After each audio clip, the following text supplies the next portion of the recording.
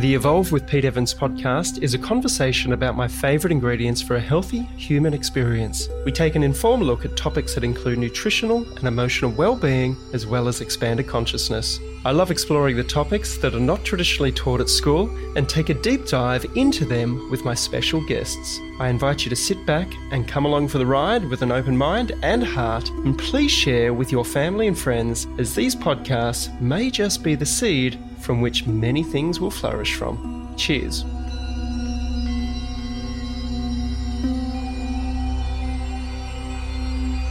We've been using Waters Co. water filters for the last 10 years, and I wholeheartedly trust my family's health with them. Waters Co., established 1977, have personal and domestic water filters, which turns your ordinary tap water into great tasting, alkaline, ionized mineral water, which removes up to 99.9% of fluoride, heavy metals, chemicals, and bacteria, so you can love your tap water again.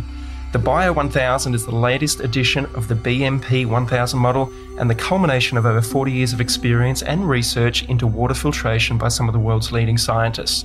Waters Co. was first to market with natural gravity-fed systems, creating alkaline water way back in 1984, and have continued to lead the market in research and development, setting the benchmark for all other brands to follow. Please go to my webpage, peteevans.com, to learn more and to receive your special discount from my link on the products page. You're going to love it. Award-winning filmmaker Mikki Willis gained international recognition as an innovator of socially conscious media and technologies. In 2005, he launched Elevate Film Festival, a global competition that challenged filmmakers to focus on the good news and solutions of the world. The one-of-a-kind show earned the title of the world's largest single-screen film event. Preceding a 3-year tour, the festival morphed into Elevate, a cause-driven film production company. Since then, Elevate has created hundreds of breakthrough productions, including television series, documentaries, feature films, and viral videos that have accumulated over 1 billion views. Mikki's passion to make tangible change led him into the wild world of US politics. In 2016, he travelled with the Bernie Sanders campaign, and in 2018, he documented Tulsi Gabbard's campaign. In 2020, Mikki created the Plandemic documentary series that is now the most censored and viewed documentary of all time. To find out more about Mikki, please visit Facebook Official Plandemic or Instagram Official Plandemic. That is OFFICIALPLANDEMIC.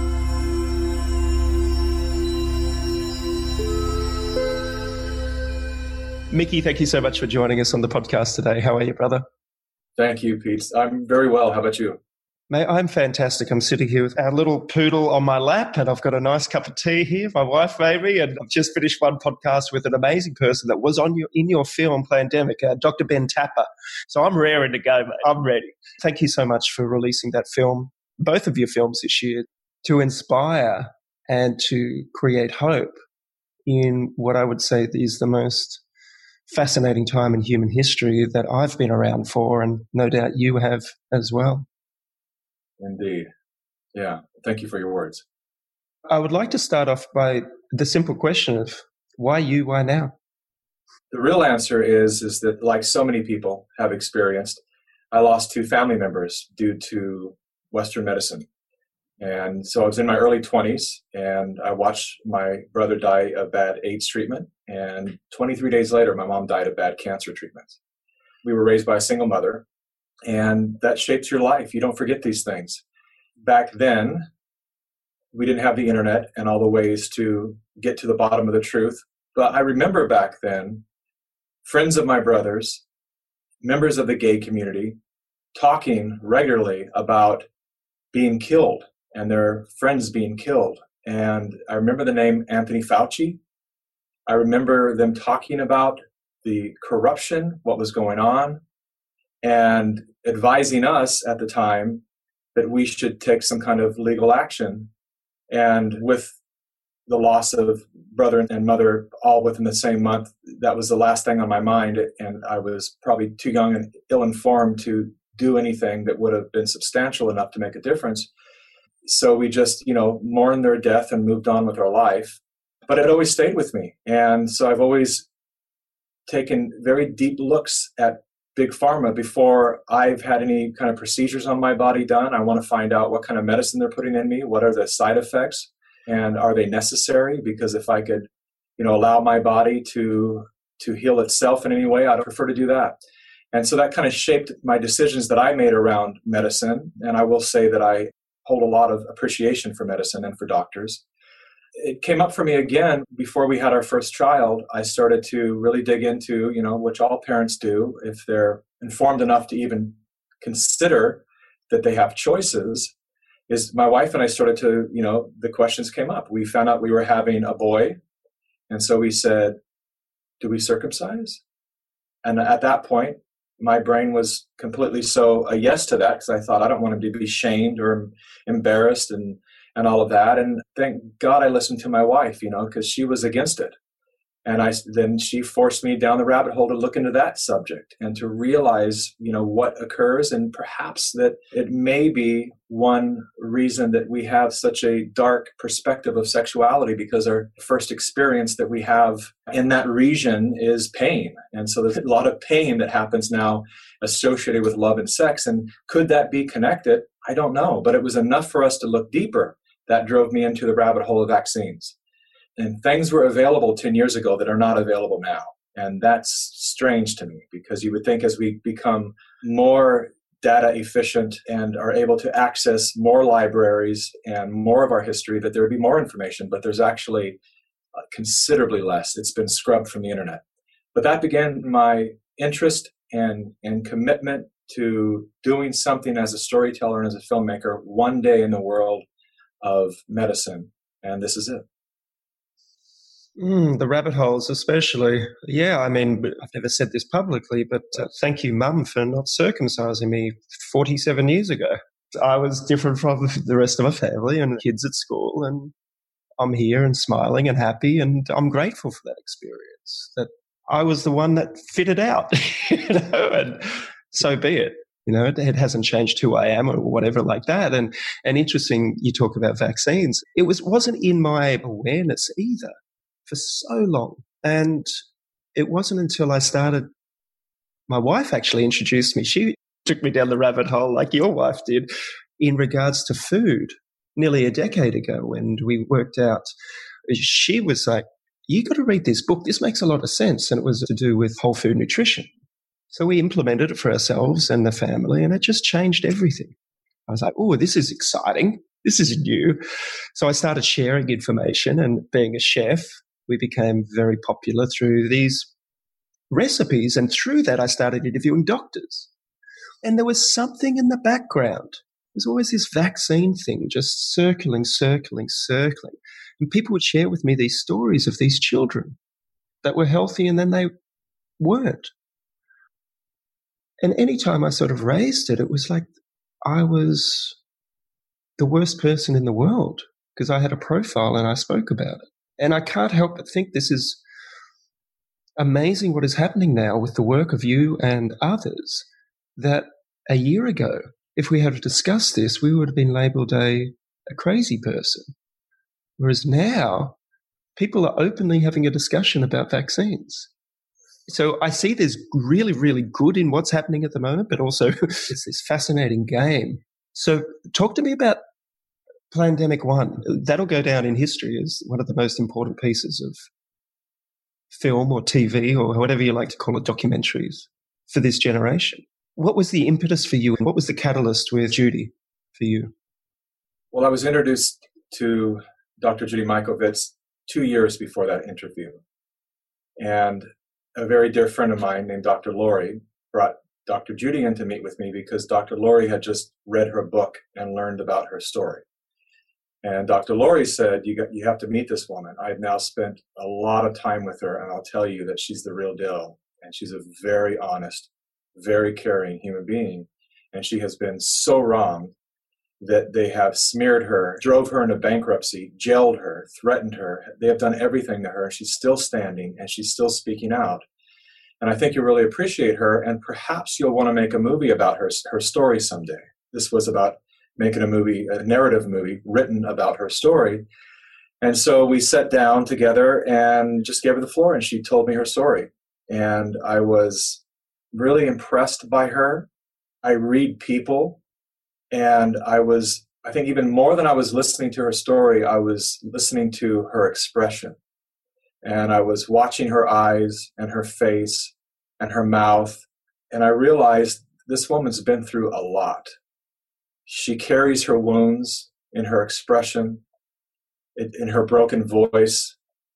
And she's passionate beyond anything that makes sense other than a woman who's been incredibly wronged by a very big system. And I didn't know if the details of her story were perfectly accurate or not, but I knew that she was doing her best to be as accurate as possible, and I appreciated that.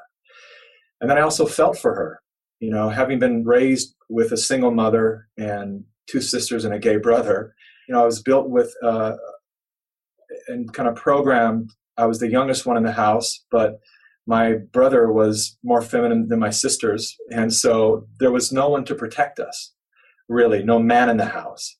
And so I was told jokingly, probably from my sisters and mother as a child, that I was the man of the house and I had to protect them. I think they were just empowering me to feel special. But nonetheless, what that instilled in me is a real fierce calling to protect those in need.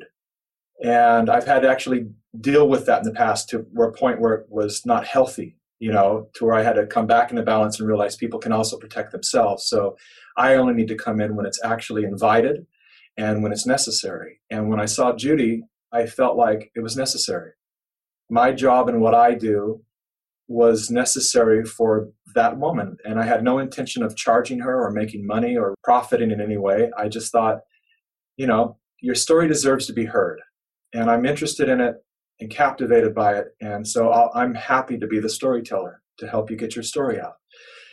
And we just kind of let it go. I was busy, and then the lockdown happened, the quarantine happened, and the pandemic was declared. And we had a meeting set up for some reason, and I went out to meet with Dr. Lori and with Judy, and I started to quiz Dr. Mikovits about something feels wrong about this. Something feels really wrong. And she said, it's very wrong. I'll tell you exactly what's happening. And she broke it down for me. And I do my best. I've been working for a number of years to try to listen to my inner voice, because I think we've been separated from that because we're moving so fast and we're so distracted. But my inner voice said, yes, like this is what she's saying is accurate. And the world needs to know this. The world needs to know. Then she brought up the name Fauci, and I went, Fauci? Oh my goodness. She started talking about, all I knew of was Fauci in this today's circumstance. And then she started talking about her experience with him back in AIDS, and I went, oh, I remember them talking about that guy, that wicked, lying, deceiving little man. I remember all the talks in my brother's community saying he's killing people. And I put it together then, and I said, Judy, why don't you come to my office and we'll sit down and I'll film a full studio interview with you, and I'll edit it together. I'll pay for it, and I'll put it out in the world, and at least you'll have that to point out in your words so that when they smear you, you'll be able to say, the truth is there, my truth is there, and please give that a listen to as well. That's all we meant to do. And then it did what it did, which was a surprise and a blessing in many ways. A curse in that it's like we had to see the ugliness of humanity when anyone dares to speak outside of the mainstream narrative, and had to see myself, my family, my kids, my wife, my friends dragged through the mud, anyone who protected me or associated with me or stood up for me. What doesn't kill you only makes you stronger. And so I'm ultimately incredibly grateful for all of it, because I'm a stronger man today, and I'm ready for a fight that I've been avoiding for a number of years. I just want to tell you, brother, I love you and thank you. I got tears in my eyes because of that. It's I've walked that path for quite some time myself, so, as many others have. Was there any time, did you try to pull back? Did you try to turn away from it at all? Did you think, it's like when you write an email and you pause over the enter button or the return button before the send button before you do it. Or you accidentally hit send and you think of all the ways, how do I get that back? At the moment, yeah. I'll tell you about it. Day 2 or day 3, I woke up in the morning with the sleep-deprived idea that it was all a dream and I had just dreamt this whole viral video madness, and that, everyone from Rolling Stone to CNN and everyone was out attacking me. I woke up convinced that it was just a dream. And I had this great deal of relief of like, oh, wow, okay, cool. I don't have to face that. And as I laid there and rubbed my eyes and started to come into full waking state, it dawned on me that it's real. And I have to turn my phone on at some point. And knowing that what happened yesterday is probably twice fold or 3 times as bad today, there was a moment when I didn't want to get out of bed. I didn't want to turn my phone on. I didn't want to face it. I've never been a religious person, but I started praying. The praise led to deep tears and what I can describe only as a ceremony there in my bed with my wife sleeping next to me, who finally woke up at one point and said, "What's happening?" Because she, I was trying to cry quietly, but it was this beautiful surrendering to the mission and understanding that the only way that we're ever going to make a difference on this planet is moving past all of our habitual patterns. The number one is fitting in, being liked, that intrinsic primal desire to be accepted by the tribe. And knowing that if I were going to make any substantial difference, I had to get myself out of the way. I had to stop thinking about me and the discomfort that I was feeling and understand that it's not about me, that it's about much more. It's about the organism of humanity. And for some reason, something was occurring in the world that I was attached to, and a window was opening, and I had the opportunity to say something through that window to the world. Had I backed off of that, I probably would have never forgiven myself, because it was clear that it's like, this is happening not to me, but for me. It's an opportunity that I should be honored to be in. My lesson was I just have to move with absolute integrity. There's no wiggle room, especially in this day and age. I think we were allowed to get away with a lot more 10 years ago than we are now. And it's wonderful. I love that we are in such a transparent world that everything is mirrored back at us in real time. And that people, they become so cynical and callous that they are suspicious. And there's a part of that that's healthy, that skepticism. So knowing that I was being looked at under the magnifying glass of global, speculation, it just became clear to me that the work I have to do is just to move every step, every word, every action, every decision that's made, everyone that's hired, everyone that's part of this. We just have to move with as much integrity as humanly possible. We have to turn down offers for money, all the temptation that comes our way, all of that. We have to only think about what matters.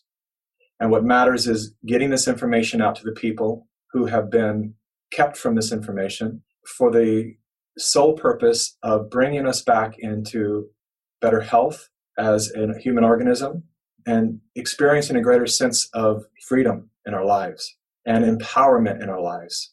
And when I realized that that was the mission and it had nothing to do with benefiting myself in any way, it was easier for me just to keep moving forward. And I made some vows that morning to myself, shared them with my wife only, and just said, I'm ready for this, whatever may come. And in credit to my incredible wife, it's hard to put into words just how amazing this woman is and how supportive she's been through this, her strength, her authentic, good energy. Even though she knows what I'm doing is incredibly dangerous, almost no fear. My children, same way. Working through a pandemic, a quarantine, not being able to see their friends, learning that they won't return to school, and never having a moment with them that I felt that any damage was being done. Full support from my children, from my wife. My children are only 6 and 9, yet they know exactly what daddy's doing. And they know they don't get to see much of me these days, but they are so supportive. Like something is moving through their little bodies that just have them empower me and to never make me feel the guilt of not being there for them, which is a vow I made when they were both born that I would be there for them. And, the past 3 months I've not been able to be there for them much. And they make sure that I know that that's totally okay because they know what's going on here. And credit to my incredible family, they have given me the strength to move on. And the doctors, the doctors who have called me and who I've interviewed, who have just shared with me what it's been like to take their degree into a system and make a vow of doing no harm and then spend their career doing harm. It's soul gutting for these doctors. And so I am also very privileged and honored to, in some little way, fight for them. Beautiful. The words that you use, integrity, freedom, ceremony, and a whole lot of others that just percolating in my spirit at the moment and resonating with me. Can I ask you this question? Ceremony, what does it mean for you? What is that definition? And do you believe this is a ceremony that we're all going through on the planet at the moment? To me, a ceremony is when we come together to bond over ideas, over beliefs, over intentions, over commitments. And a party is a party where we can just celebrate, and that's wonderful. But a ceremony is something that we come together with intention. Is a party with intention. We set an intention, and for me, a ceremony is a sacred coming together in the most meaningful way, like the purest way that we can speak about the sacred, like something that is, our words have been so weakened by misuse over the years that a lot of this real sacred language means nothing to a lot of people. But there's something, and I think it's intentional. As a matter of fact, I know it's intentional. When people have a sense of the sacred, they're a much more difficult person to bamboozle because they're aware of something so much greater than themselves and than the person who's trying to bamboozle them, that they're grounded in an intelligence that a lot of people have forgotten. And so for me, sacred means the most protected. You can have a good relationship, but if you have a sacred relationship, that brings in, for me, all the powers of the unseen. And when I think of my relationship with my wife as sacred, it means something different to me. I can say I have a good relationship, I have a strong relationship, and when I say it's sacred, I can feel it in my body. My whole body kind of aligns to, well, then if it's sacred, then it calls me to treat her a certain way. And unfortunately, these days, it's so common that we hold things like celebrities, icons, as sacred. Like the way we are in their presence, or some people behave in their presence as if they are sacred because they're on a hit TV show or something. That buries the meaning of what that word is really intended to mean. And a lot of our language has been weaponized that way so that it loses power. And our words have so much power. And that's really at the crux of, for me, what my main passion is the way that our language has been misused through the media has given us an incredibly askew perspective of who and what we are as people, as humans, as creatures, as conscious beings on this planet. We have lost touch with that. That's why the end of the movie, is really about us reconnecting with our humanity and rising up back into that knowing again, which is again, a real sacred place to live from. It means a lot to me. It didn't mean a lot to me a few years ago, but it means a lot to me now. I can't help but think, and my wife and I watched Indoctrination this week, actually, the day after it was released, and we sat there, and I'm going to use a word here. It felt like an initiation is what you are offering people. It's a step into the unknown world, which is now known. And I think that's what an initiation may be. I don't know the definition of it, but as human beings in tribal societies, we had these initiations. And I feel like watching what your second film that just came out, Plandemic Indoctrination, is I could send that to anybody that would be skeptical, that isn't on this way of thinking just yet, as an initiation process into cracking them open in the most beautiful way, but also in the most possibly painful way as well. And we've cried through your project, like real tears for humanity, but also tears of joy. And tell me about the intention for your recent offering to the world, your contribution, your gift. It evolved organically, I will say that. What I intended to make is not what we ended up making. And that was a result of myself and my team listening, which is something we don't do much these days.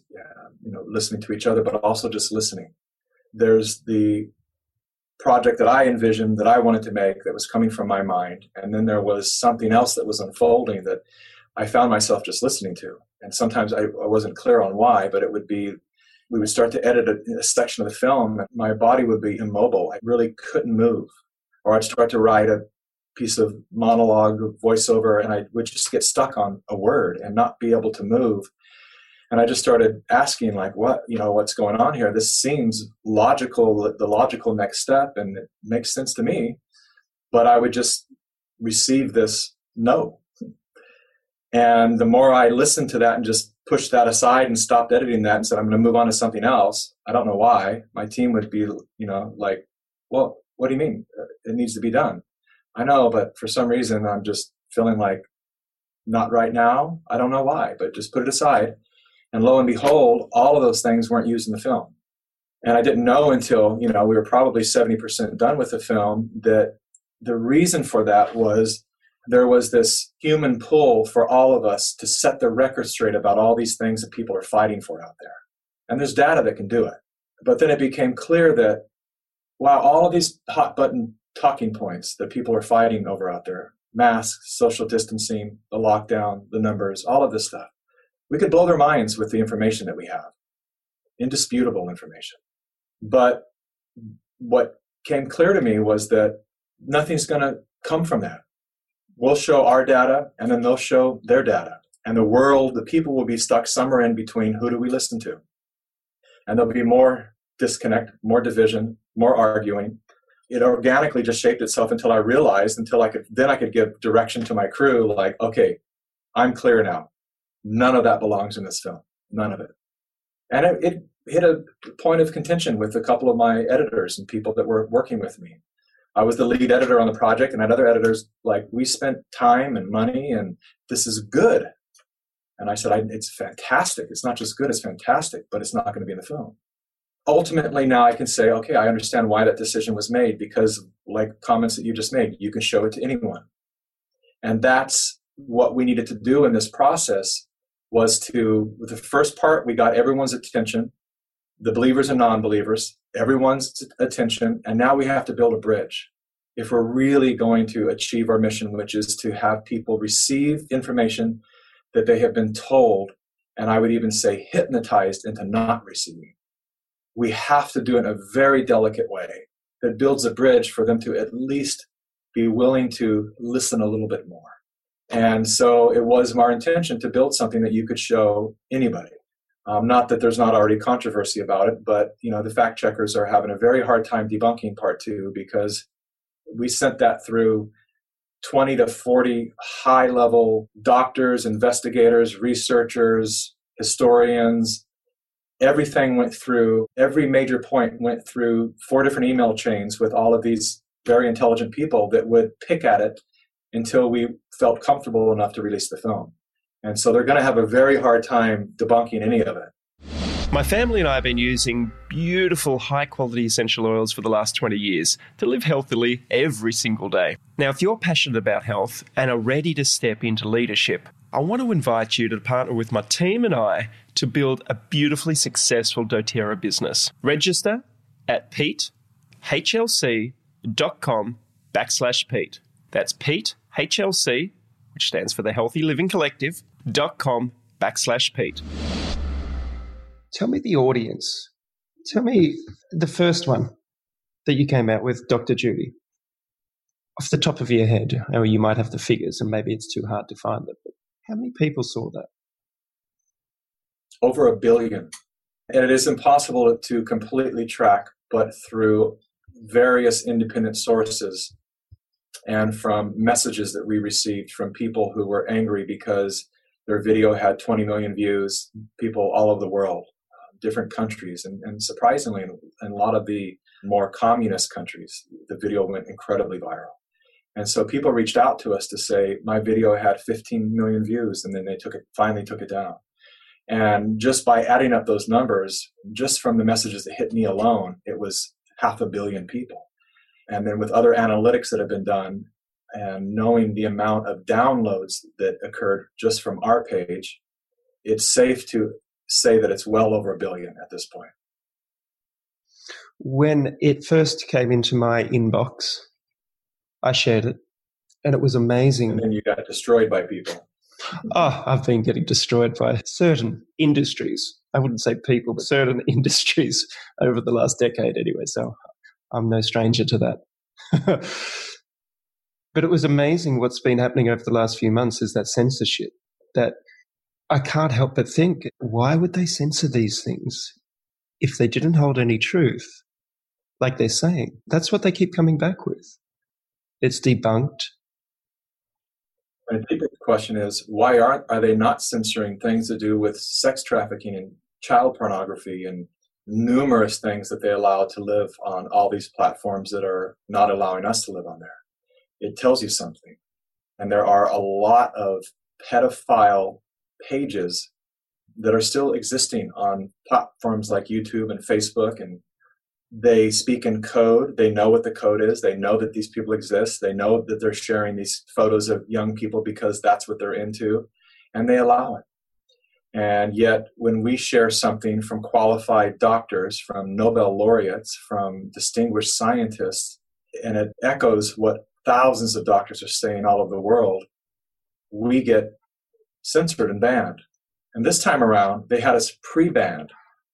So before the film even came out, they had all the hashtags banned. They had the warning, false information popped up immediately. And we tested it even by putting stuff out that had zero information in it about vaccines or anything. And just because it was associated to the word pandemic, we didn't even use the word pandemic like in text, but because maybe the artwork had it in there or because it was associated to me, it was pre-banned. And all this does is tell you there's, one side of our society that thinks, well, that just shows, how dangerous I am and what a propagandist I am. But that's not what it proves at all. It shows that Big Pharma owns our country and it owns the rest of the world. Think of the size of big oil, the resource that powers the world, big oil. Big Pharma spends over twice the amount to lobby in Washington every year than big oil does. Twice, and I mean twice and some. And to understand that, people don't think of Big Pharma as being as powerful as big oil. It's over twice the size. And all of these politicians receive, not all of them, but many of them receive hundreds of thousands, if not millions of dollars. And they own the media networks. You do not talk. You do not share of all the different times they've had failed clinical trials where thousands of young girls get paralyzed and sterilized. Does that ever make the news? Never. They can't, because they will lose their biggest sponsor. And when you understand the ancestral relationships that Big Pharma has, where people that are in media move to the boards of major vaccine manufacturers, when people from politics move in and out, and this revolving door of literally heads of companies moving through these boards and through the CEO-ships of companies, it tells you something. They're all in bed together. They're not just allies, but they're literally working as one conglomerate to sell vaccines. And what better con game could there possibly be than to patent a medicine and then to be connected with politics and policy and media such that the world cannot seek and will never find another cure, another remedy, other than the drug that they have patented. That is the game they play. And in doing so, every year, tens of thousands of people die. And more than that, become addicted and their lives are destroyed. And they want them that way. They want lifelong customers. And I don't know about you, but I'm over it. Someone's got to stand up and do something about this. I've been in mainstream media for 2 decades now as a talking head, as a celebrity chef. And it was really interesting.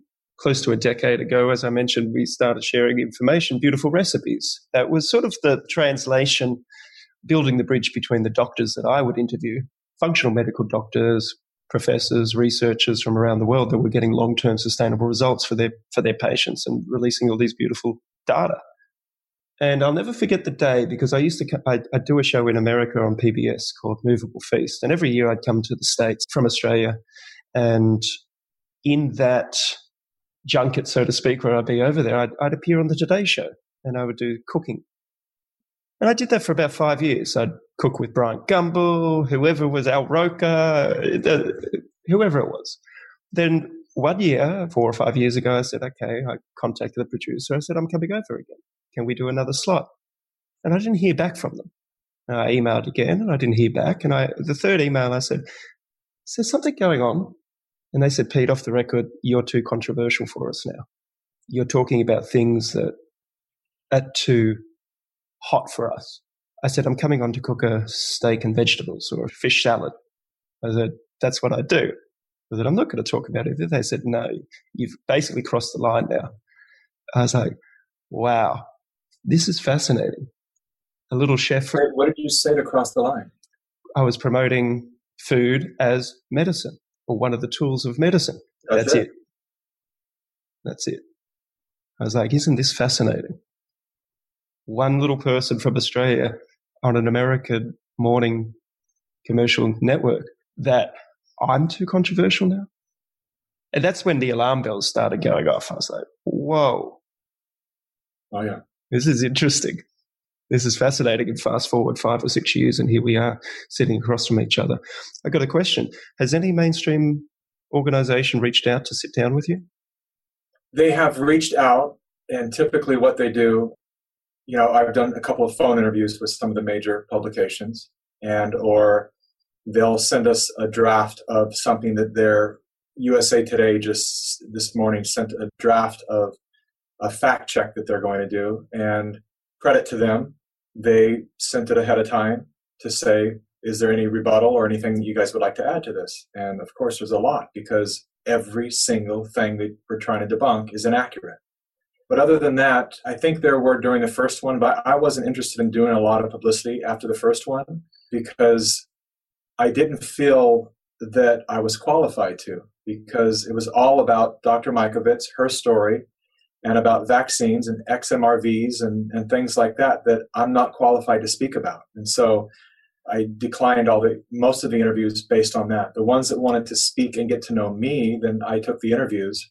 This time around, because there's so much information in the film that does fall in line with my profession and what I know about being the media, the narrative, and all of that, I'm willing to do interviews this time. And I have been doing a series of them. But the mainstream, no, they're not interested. I'm careful because, of course, places like Fox will have me. It's a careful dance we have to take right now because they're already trying to label me, which is kind of a joke. If you see my background and my history, you'll know that it's anything but true. But I'm a far-right conspiracy theorist, whatever, and I don't even know anyone on the far right. It's just not been my life. I'm in California. So it doesn't make sense. When you see my history of supporting kids in Africa and indigenous cultures and Native American peoples, they've had a hard time putting those labels on me. But because they're trying, I've been very careful not to receive donations from anyone or do any kind of news shows that are considered to be, on the right. And not that I have any judgment there, because I actually have been kind of blown away in the past couple of years to see that there's been far more sanity happening in the world with people on the right than on the left, which is the side that I've always identified with. It's been kind of mind-boggling and disheartening and everything you want to call it to see that the worst of the protocols, the lockdown protocols, are all happening in democratic states, and these things that are just kind of like, really opening my eyes to understand the dangers of ever choosing any side. And I've just refused to do that from this point on. I'm just going to keep focused on truth, and it doesn't matter what side that falls on at all. And I think that's where we all have to come into that. We have to stop voting. People would say, who are you voting for? And just in that question, you understand how much we've been programmed to vote for character. It's identity politics. Who are you voting for instead of what are you voting for? If you start to really look at the policies that each person's running for office are passing, then it allows you to see beyond their charisma because they're good. I mean, I worked in Hollywood for a number of years. I used to teach actors. I know acting, and these people are good. They're convincing. And when you have terabytes of data like we do here in my company, dating back 30 plus years, and when you can show them side by side and to see how much these fake journalists change their beliefs, their narratives, with whatever administration they're serving, whoever's paying them the most, they will pivot 180 on everything they currently believe if it means getting more money tomorrow. And that, to me, is what we really have to overcome, that willingness to sell out. We've got to get past that, because I know a lot of these people, and most of them have some kind of dependency on drugs or alcohol. They're not happily married if they're married. They're not happy people. You would never know that after they're out of makeup with their bright and shiny porcelain smiles on TV every day. But the majority of them are not satisfied and they're not happy. And that's what you get for selling out. Because you've been in this industry for so long, and myself, I've been watching it, and it seemed like mainstream media was on a downward trajectory, is my perception. Losing viewership to online, Netflix, streaming services, the whole lot, commercial television. And then you look at the pharmaceutical industry, and more people sort of waking up towards the dangers of pharmaceuticals, the side effects. And now all of a sudden with this pandemic, everybody's watching the news. Everybody's back into that thing. It's like the perfect storm for these industries that were on their way out to anchor down, to have their last hurrah, or the clasp at that last straw for safety, for survival. What are your thoughts on that? And I guess the reason I'm asking you this is because your first film, 1 billion viewers, and who knows where this latest one is going to go, and the new solutions and platforms and systems that are arising out of this storm. I definitely agree that much of the media is kind of in its death rattle phase right now. If anyone has ever been with somebody as they take their last breath, they know what the death rattle is. There's a sound that the dying body makes. And I hear that sound daily. They're desperate. And they're so desperate that they're making massive mistakes. And they're so desperate that their massive mistakes are pushing people away, which is a blessing. And as some smart person said, never interrupt your enemy when they're in the middle of making a mistake. And a lot of mistakes are being made right now. And people are witnessing firsthand the downside of corporate media. And it has nothing to do with news. It used to be, back in the day when I was a child, that there were 3 major news stations, and they reported world events, things that we weren't privy to, things that happened outside of our neighborhoods, of our states and cities. And now it's all manipulation. And this has been happening for decades. And this thing that we call the internet, for better and for worse, has, for better, given us the ability to share information and to catch these people in real time, to be able to show that what they said this week is the opposite of what they said last week, to show that this thing that's on the headlines of all the top media channels is actually taken out of context, and there was more to the story, and that person didn't actually say what they're accusing them of saying. And when you understand that every time that happens, these people know that. It's never a mistake. The game is put it out, let it be seen by 20 million plus people. We'll retract it tomorrow, the next day when we get caught. But the retraction, the lie goes on the front page, and the retraction goes somewhere buried after the sports section, and no one ever sees it. And you can see this literally in analytics. You can see that the lie got 200 million views, and the retraction got 200 or 2,000 at the most. So the people are left with the impression that that headline was real in the world. And I still see people arguing about things today. It blows my mind. I'll give you one example, and this will trigger the people who are fiercely against Trump, but it just happens to be a wonderful example. And this is no endorsement in either way, but just to use this to show how cunning and clever and deceptive the media is. During the Charlottesville catastrophe, President Trump made a statement the famous statement about fine people on both sides. Since then, over 4 years ago, the media has somehow convinced the masses that he has never condemned white supremacy or neo-Nazis. And people believe it, to the point that Spike Lee even put just that section in his film Black Klansman. And that's all people have ever seen. The truth of the matter is, 44 seconds after he said fine people on both sides, he said, and I am not talking about the neo-Nazis or the white supremacists or the KKK. All of those people should be totally condemned. I'm talking about the good people who were permitted, who wanted to take down a statue because they believed it was racist, and the good people who were historians who know the history that that person on that statue was actually not a racist. These two were permitted to be there, and they were having a debate. And it wasn't until the far right and the far left intervened that things got ugly. And very few people have been allowed to know that that dialogue took place 44 seconds later.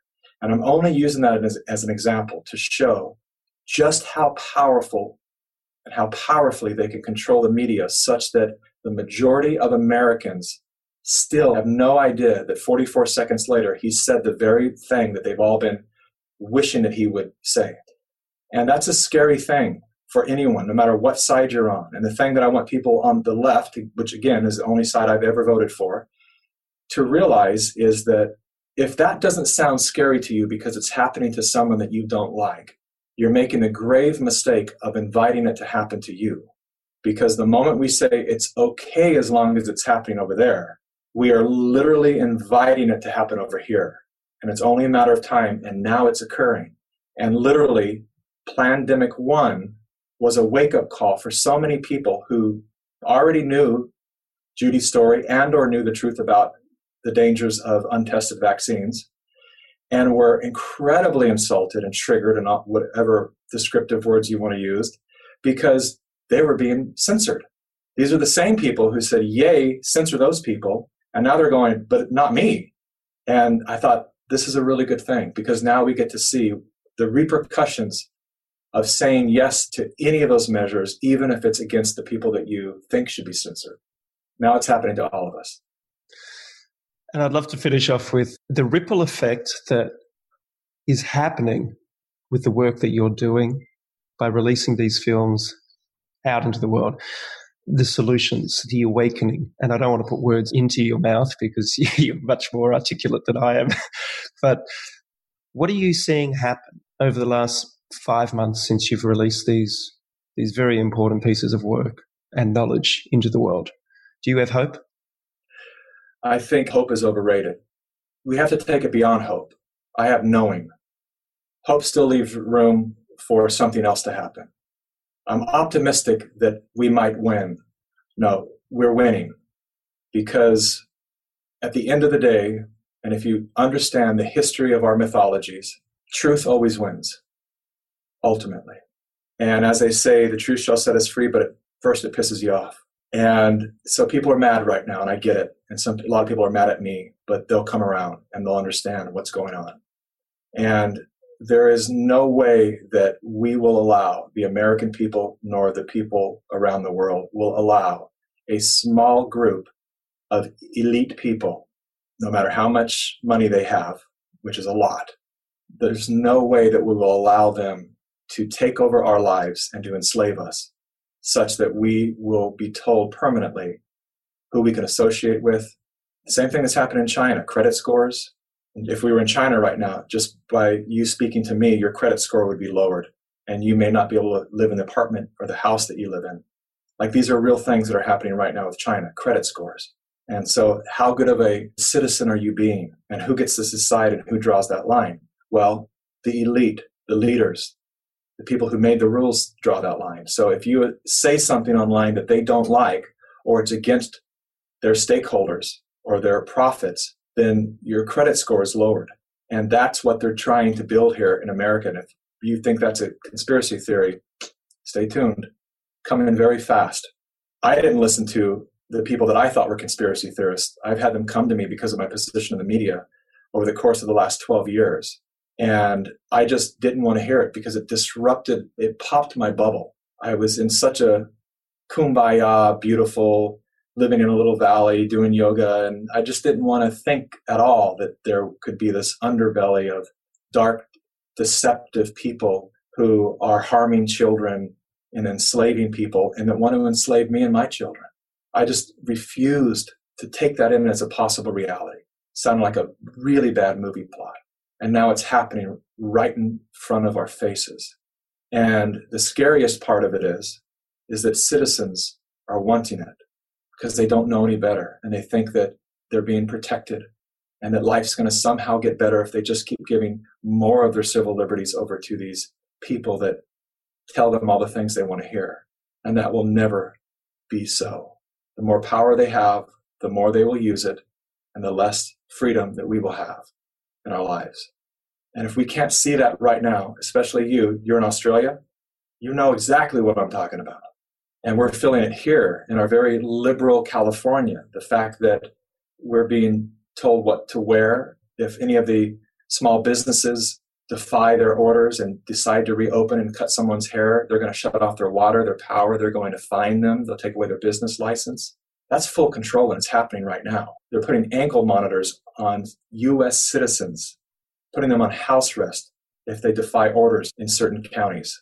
You know, it's happening right now. So for the people to be so blind and arrogant to say that these ideas that are being put forth through pandemic are wild conspiracy theories, I don't know what world they're living in. If their only window to the world is a screen, and what's on that screen is just the corrupt narrative, I don't know how they could not see what's going on right now.